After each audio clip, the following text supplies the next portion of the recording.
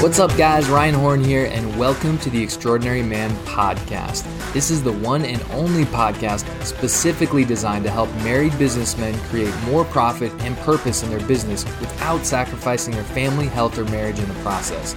Each week, I interview some of the world's most extraordinary men, including 7- and 8-figure entrepreneurs, elite athletes, best-selling authors, and world-class speakers. Today, I'm going to be interviewing Dr. Charles Karuku. Dr. Charles has been in ministry since 1991. He is also a seasoned apostle to the nations. He's a mentor, trainer, and speaker whose greatest passion is to equip others for ministry. He is the president of the Unity Movement, the vision of which is to unite communities and offer hope that leads to city transformation. He's traveled to over 135 cities across America speaking this message of hope. Pastor Charles, it's great to have you here today. Welcome to the show. How are you doing? Thanks, Ryan, for having me. I'm doing very well. You're looking good, man. Thank you. You are too. I just want to take a minute before we get started here too, just to honor you, because I've had massive spiritual growth under your mentorship the last 6 years. And, you're an incredible man of God. And I'm just really grateful to know you and your entire family, and very appreciative of everything that you've done for me over the years. So thank you. Thank you, man. I'm proud of what you've accomplished, and you've taken it way beyond what we could have imagined. We appreciate so much the courage to do what you're doing. Thank you. Let's jump straight in. You're originally from Kenya. Could you tell our listeners your backstory and how you ended up in Minnesota? Well, backstory a little bit is I grew up typically like a little Kenyan boy. I was born in a little difficult situation. My father was killed 6 months before my birth. They didn't even know I was in there until after the funeral. And so I never get to know him. But the circumstances leading to my birth was that 3 days before Christmas of 1970, my mother was just working in the farm, and she was toiling because she had 5 kids. And I was coming up as baby number 6 on top of all the other orphans that had been there orphaned after the death of my father. And she decided to get off the farm because she had pain in her belly. And on that Tuesday afternoon of 1970, December 22, 3 days before Christmas, I was born on a dirt floor, and there was no doctor or nurse in the room, but a neighbor lady came to help my mom with a little razor blade to cut a umbilical cord. I don't know if I was the best blessing of my mom for Christmas or the worst nightmare, because having 6 kids without a father at the age of mid-30s, that was very, very tragic.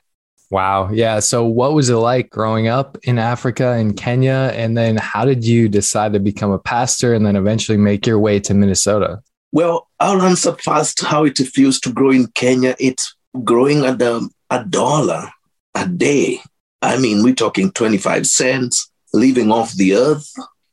We grew up in a very fertile soil, and we would eat from the bush and get wild fruits and eat off the earth, slaughter animals. I kept goats. I kept rabbits for food, chicken, all kinds of animals that we would use for meat, and then we lived off the earth. So there was no finances and money economy. It was more of a subsistent living. And that meant, although we went to bed with, full stomach from the milk and the produce from the earth and the animal meat, we never had money.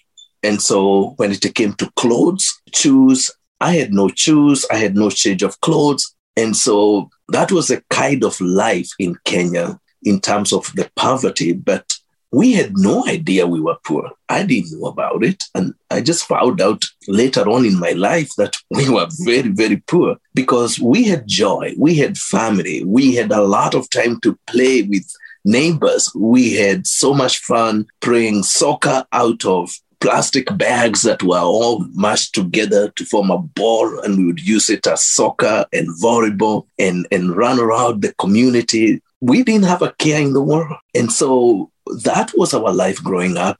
And my mother loved God and took us to church And so we had the religious part taken care of, going to school without shoes and living off the earth. And it just became like we are having a good time.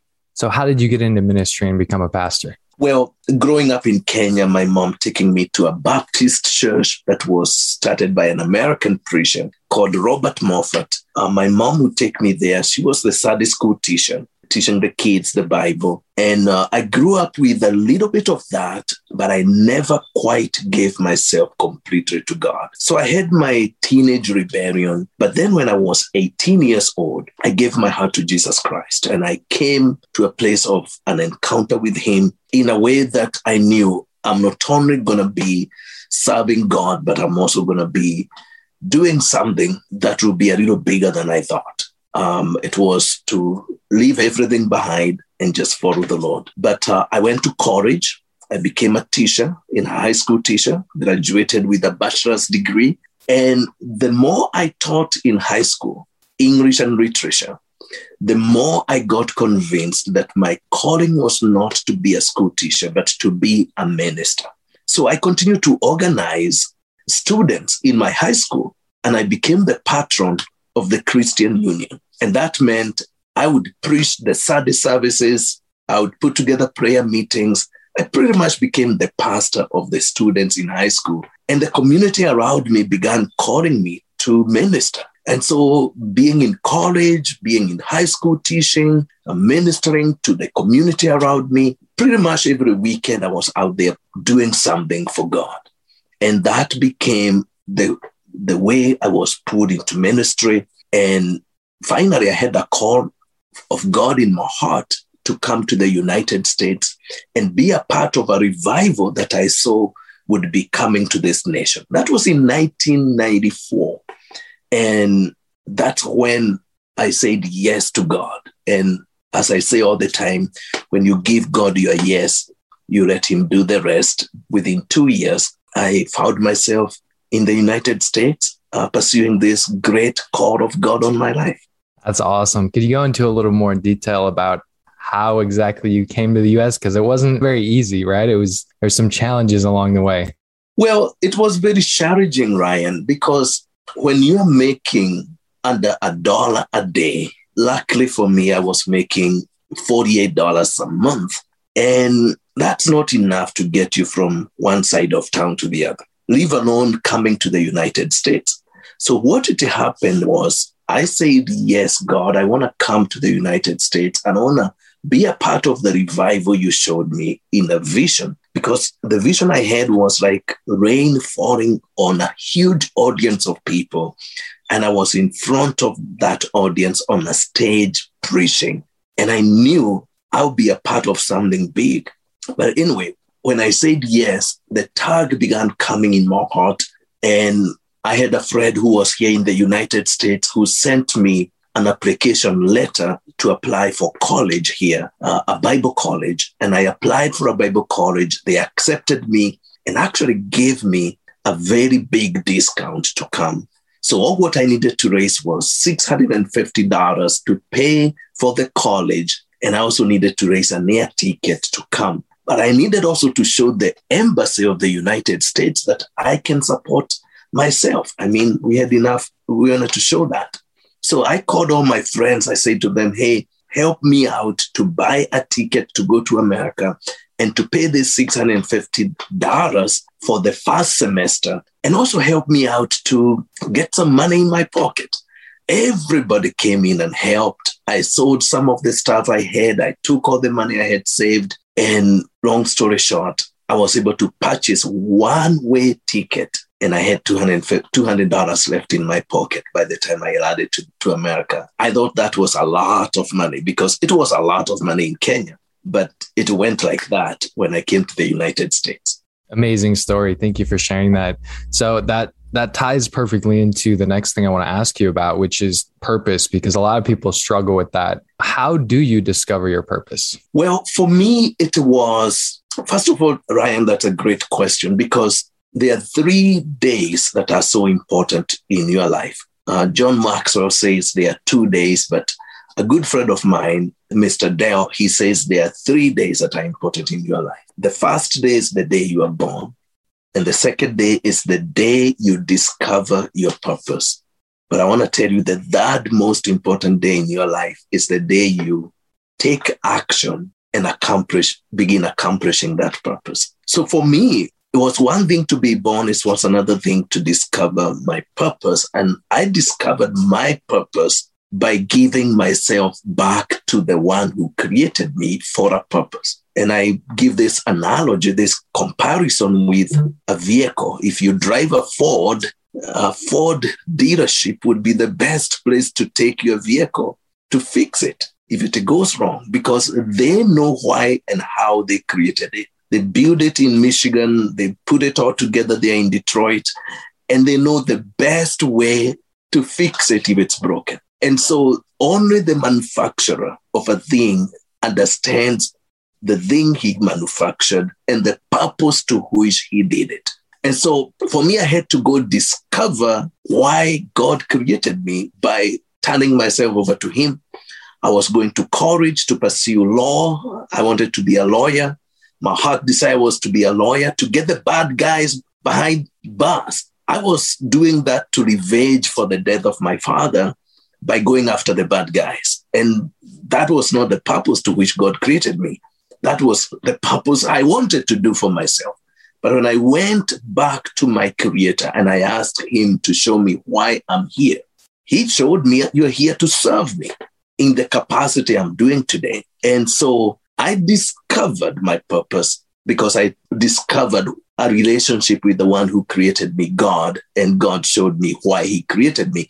And now that day was the day I began to do that purpose, which was in 1991. I just began to take a baby step to say, yes, I'm going to be who you created me to be, a voice of truth to my generation.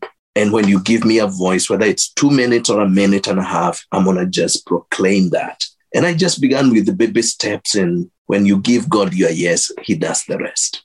Amen. So what would you tell to someone who they feel like they know what their purpose is maybe now, but they feel overwhelmed by it? They don't know what to do. They don't know what the next step is. And they don't believe that they can actually do it because maybe it's so big.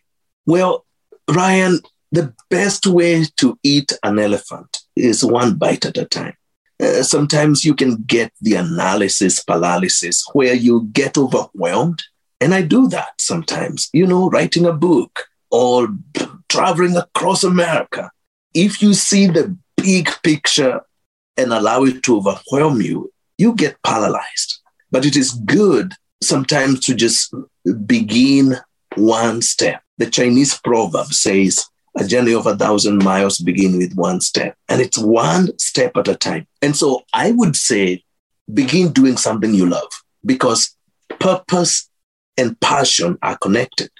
Passion is what you love to do without being paid, and you're still excited about it. You're still joyful and satisfied that you've accomplished something that really, really triggers your heart to feel accomplished. And it's like you're in your element.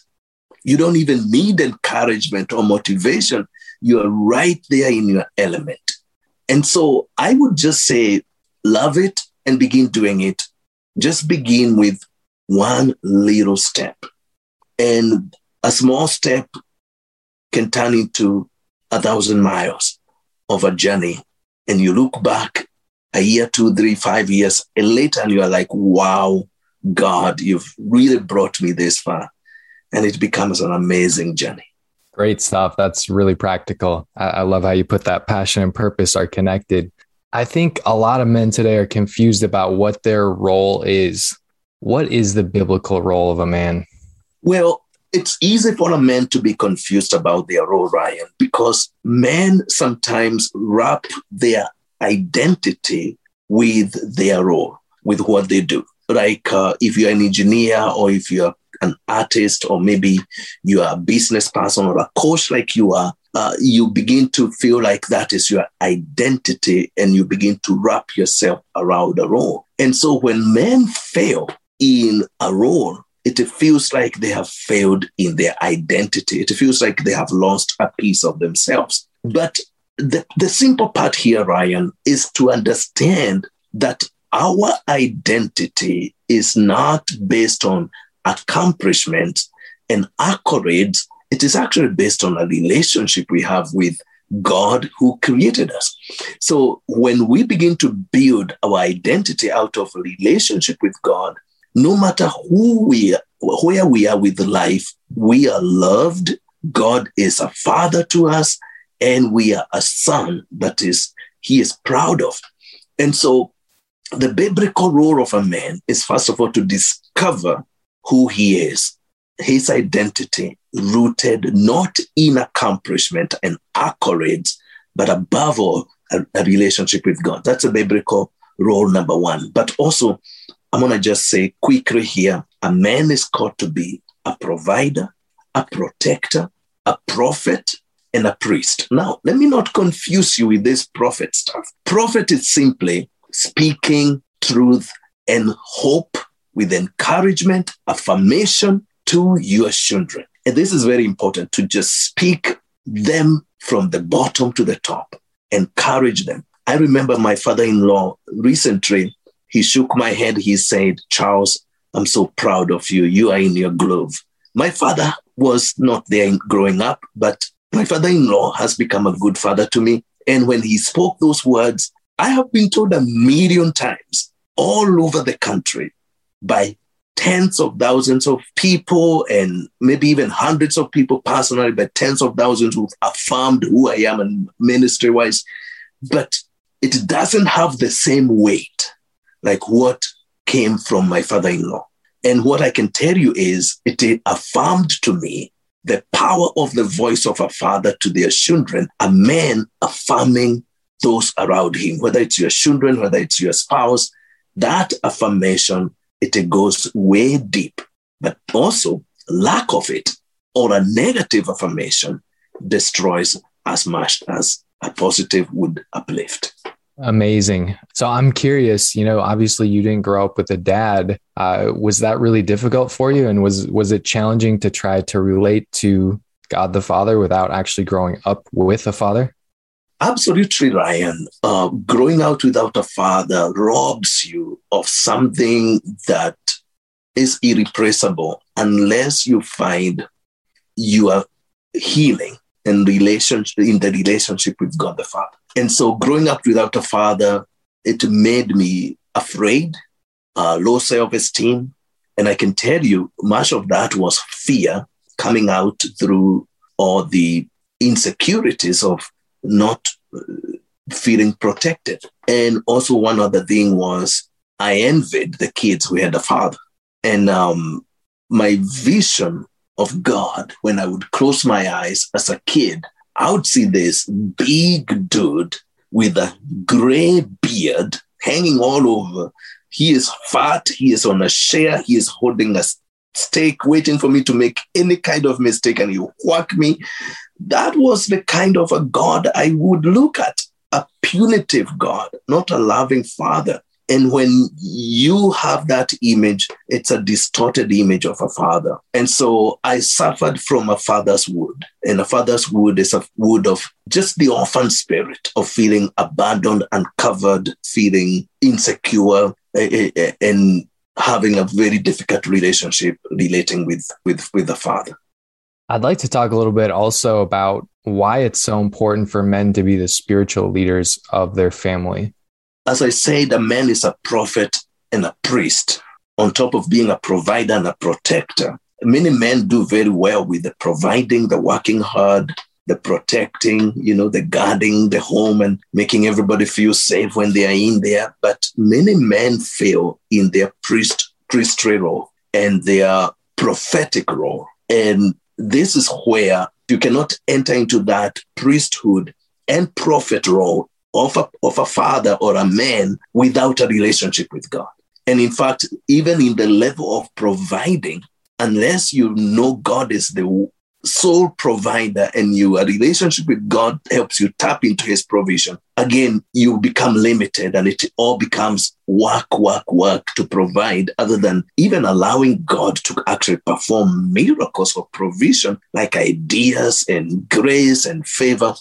And so the spiritual role of a father as a priest Priests are people who offer sacrifices and prayers for the people. So really being able to be the man who prays. And we need to be the men who don't want to leave that to our wives.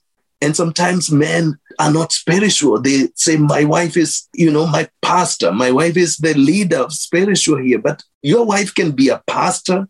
Your wife can even be a prophet. But when she comes home, the man is the priest of that home. And God expects a man to do that. So I would expect men to be praying, to be blessing the home, to be speaking life. That's a prophetic role, speaking affirmation, speaking joy, speaking you can do it, and just providing that spiritual covering that makes everyone feel safe. Great way of explaining that, and lots of great practical stuff in there. So you wrote a book a little while ago called Forgiveness Therapy, When Forgiveness is the Only Cure. Could you tell us a little bit about it and why you decided to write it? Well, that book was 2017, rehearsing an encounter I had in 2015. And I can tell you, Ryan, this was a very important book, putting a closure to how my father died. And so I wrote that book because the Lord spoke to my heart to go and forgive the men who killed my father. So I flew from Minneapolis, went back to Africa. I found this man. I tracked him down and I caught him before he could get out of his bed. It was a very urgent assignment. I actually went there and I got him out of his bed in the morning. And we had one of the most powerful conversations about my father's death. And I was able to put a closure. And I was also able to open a new chapter of forgiving this man who killed my father. And we came from being worst enemies to best friends. And from that journey of foes to friends, I got a revelation about how to forgive. And we are talking of over 40 years since my father's death. I had to go and do this 40-year journey. And I walk people through in this book on some of the lessons I learned about forgiveness, especially the main lesson being forgiveness is not a feeling. Forgiveness is a choice. And when you choose forgiveness, you're choosing the best God's way of doing things. And when you choose those ways of doing things as God has allowed and spoken, what happens to you is that you may feel nothing, but your choice to forgive will begin to slowly heal your emotions, and your emotions of pain, bitterness, anger, resentment, those emotions are going to begin to lift off from you because you are walking out his will, and he will allow your choices and your feelings to line up. And it may take a little while, but it will not take forever. Wow, that is really powerful. All right, I'm going to ask you a question that I think a lot of people are not quite sure how they would answer this. So what is faith? Well, we can answer faith in a theological way. It is a Greek word, pisteuo, and faith, Hebrews 11 verse 1 defines faith as the substance of the things hoped for, the evidence of things not seen, the ability to perceive as real what is not revealed to the senses. But to break down all this jargon of theology, I would just simply say faith is simply knowing God. It's knowing God's character, his integrity, how he keeps his word and promises. It is knowing God's ability, God's power, that he cannot fail, and putting all your trust in that. You know, people say your word is your bond, a good name. Your word is your bond. And people are like, I can trust so-and-so because they are a man or a woman of their word. And you know what? God is a God of his word. But when he gives his word on something, he will do it because he has the power to do that. He will not be like, I gave you my word, but sorry, I failed because I could not do it. And so faith is simply knowing God like that and putting all your trust and all your hope in him. Faith comes by hearing from God. When God speaks and he says something, you know he will do it. So you throw all your faith into that. You throw all your trust in that. You hold it firm. And faith is like holding tight with a grip and not letting go. It's to get a hold of it, holding it tight with a grip. And that is what it means to receive by faith, is to hold tight with a grip and not let go. That's an incredible answer. I love that explanation. All right, so this kind of ties into that. I mean, could you share maybe an example or two from your own life of how you've seen God show up for you or your family? Well, I'll give you a story that just happened a couple of months ago. I lead a movement here in Minneapolis that we're going to talk a little bit about. It's called Unity Movement. We unite communities. We offer hope that leads to city transformation. And one of our assignment is to build hope houses. So we develop these hope houses in crime-held areas of Minneapolis. And we have this home that showed up a mile away from George Floyd Memorial. It was 10-bedroom house, 5,000 square feet, going for $500,000, over $500,000. My friend sent this to me and said, hey, Charles, look at this home. It fits the criteria of what you want. Would you want to pursue it? I said, yes, I would, but let me pray about it because we don't have the money right. He said, okay, you have 2 days to think about it, get back to me so that I can release it back into the market. Anyway, he held it for me for 2 days. I went before God. I began to pray and I asked God, do you want us to pursue this home or not? God said, yes, do it. I had that in my spirit and I knew how God speaks because he has spoken to me a lot in the times before. He spoke to my heart and he said, go after this home. So we said yes. And I had no money. I had no $500,000. I didn't have all that. Anyway, it was on a Wednesday. I called this man. I said, I'm coming to your office on Friday and we want to go ahead with this property. Anyway, on Friday, I went to him in the month of June. I said, okay, let's do whatever we need to do to get this going. He said, okay, I will need from you $125,000 by next month. I said, I'll bring it to you. And I didn't have it. So long story short, when I said yes to God, I held on his promise. I said, I believe you because you've spoken. And when you speak, I get faith. When I get faith from you, from your word speaking to my heart, then I can act on it and you can perform that word. I'll tell you what happened, Ryan. By the time I got back home from that office of this realtor friend of mine who lives like 10 minutes away from my house, on my way to my house, before I could even reach my house, I had received miraculously $104,000. $104,000. Long story short, by the time I needed to close that house, I had received $170,000. I received far above and beyond what we wanted for that house. And I'll tell you this, that to me was one of the most powerful miracles, not because of the financial aspect of it, but because it was like walking out this journey. I have stories after stories of how God has helped me hang on him by faith, including bringing me to America and having me where I am today. It's been a journey of faith. Yeah, that's an amazing story. I think it's so encouraging to hear things like that. And I know we could literally talk for hours about all of your stories, but let's jump in a little bit more. So you mentioned the Unity Movement and, you're a pastor for 20 years, and then you recently transitioned to this new role. Tell us a little bit more about how all that came about and what you're doing now.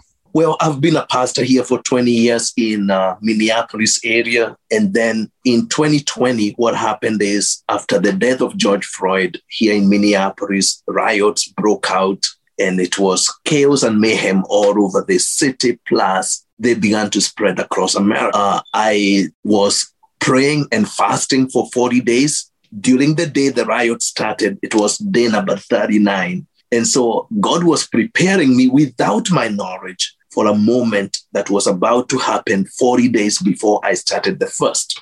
So anyway, long story short, my wife and myself responded to the chaos in the city. We are a biracial family. and we responded together with my kids and my wife. And we said, you know what? We are not doing this just for the city. We are doing this for ourselves. We need to go minister to the black, the white, and the brown. And we need to speak a different type of message of unity, healing, and reconciliation. So we stood on that corner of 38th and Chicago, right where George Floyd died, on May 31. And with the bullhorn in my hands, I began to speak to the people. And I asked the people to repent, to turn to God, and to repent to each other. And I told them to use this moment to let the healing begin. And when we did that, hundreds of people came running to where I was speaking, and they fell on their knees and lifted up their hands, began to pray and cry out to God. As they were getting up from their knees, they began hugging across racial boundaries, the black hugging the whites, the browns, and all colors in between hugging each other, crying on each other's shoulders, and praying for forgiveness. And I'll tell you what happened. I saw instant racial reconciliation. And the media began to say the riot has turned to a revival, because we kept on coming night after night, all the way from May 31, 2020 to August 8, 2020. We kept on coming, getting people to pray the prayer of repentance and to forgive each other. We baptized people in water, and the media kept on saying the riot has turned to revival. So I found this is a new calling of God to unite communities, to bring hope that leads to city transformation. And we began to spread it all over the country. I've been to over 135 cities. I'm heading to 136 cities this coming weekend. And I'll tell you what, this movement has taken all our time, all our attention. And I had to dedicate my heart and time to this movement. And so that's why I had to transition out from being a pastor to being a leader who unites communities and brings hope that brings city transformation. Yeah, absolutely amazing. It's been really cool to see your journey and how God has been using you. And that I can't wait to see in 2022 what happens. And also, I know you mentioned a little bit earlier also that you do some stuff locally and the Hope Houses. Could you just share briefly a little bit about that too? Well, here locally, we work with the Teen Challenge of Minneapolis. We work with churches and different organizations here in Minneapolis. We have partnerships, and our role here with the Hope Houses. A Hope House is a place where we can get to know our neighbors. We can have people who live in that Hope House use that Hope House as a place of reaching out to their neighborhood, creating relationships, having conversations. Also, we use the Hope House to bless the people around by bringing food, like we brought turkey to the Hope Houses and the community around. We gave clothes, we gave bikes. We just come to do good things to the community. You know, one of the things Jesus did, he went everywhere doing good. It doesn't matter whether people are Muslims or Buddhists, Christians or atheists. Everybody likes someone who is doing good. So these are Hope Houses, is a place for hope in the city, in the community, and doing good in the hood, pretty much. So we go there, we do good. And also we have what we call urban mission right there from the Hope House, spreading hope around the community where they are. We realize every crime and every bad neighborhood has a house in that community that houses criminals and bad behavior that begins to increase crime in the area. But what if we reversed that model and we put Hope Houses in every zip code, every block, that we would have a place where hope is spreading, and before you realize, light overcomes darkness every day. And so we want to see hope arise and communities heal. That's so awesome what you guys are doing. All right, the next question. I'm actually really excited to ask this question because I've never asked you this question before. So what are some of your favorite Bible verses and why? The best day of your life is the day you are born, the day you realize your purpose, and the day you do it. And I'll tell you, the book of Genesis 1:26 is that verse that puts all that together. It says, be fruitful, multiply, replenish the earth, and have dominion. It is the blessing that was spoken by God to the man he created. And I can remember even in your wedding, you and your wife, Brittany, great couple. I love you both. That verse is so favorite of mine that I was so happy to even speak it in your wedding. And so it keeps me going every day to know that I'm created to be fruitful. I'm blessed, and I'm created to be fruitful, to multiply, to replenish the earth, and to have dominion. And that's what makes me feel like, hey, with this verse in my heart, I can take over the world pretty much. It's that inspiring to me. Amen. Yeah, that's awesome. I mean, that is the anchor verse that Brittany and I have for our marriage as well. So that's really cool to hear that coming from you as well. All right, last question for you. What is your definition of an extraordinary man? I think an extraordinary man is a man who knows who he is, and knowing who you are by knowing who you belong to.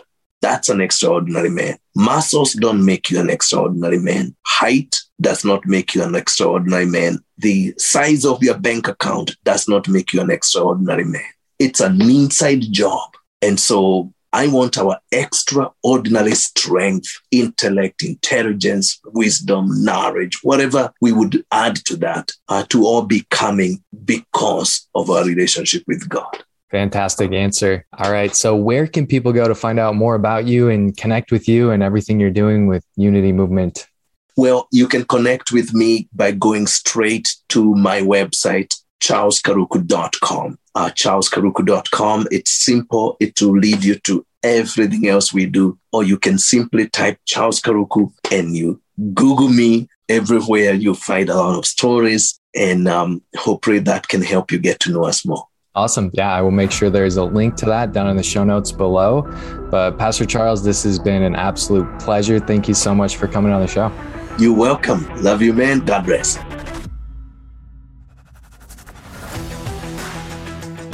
Guys, thanks so much for joining me on another episode of the Extraordinary Man podcast. Here's the thing, you're never going to maximize your potential on your own.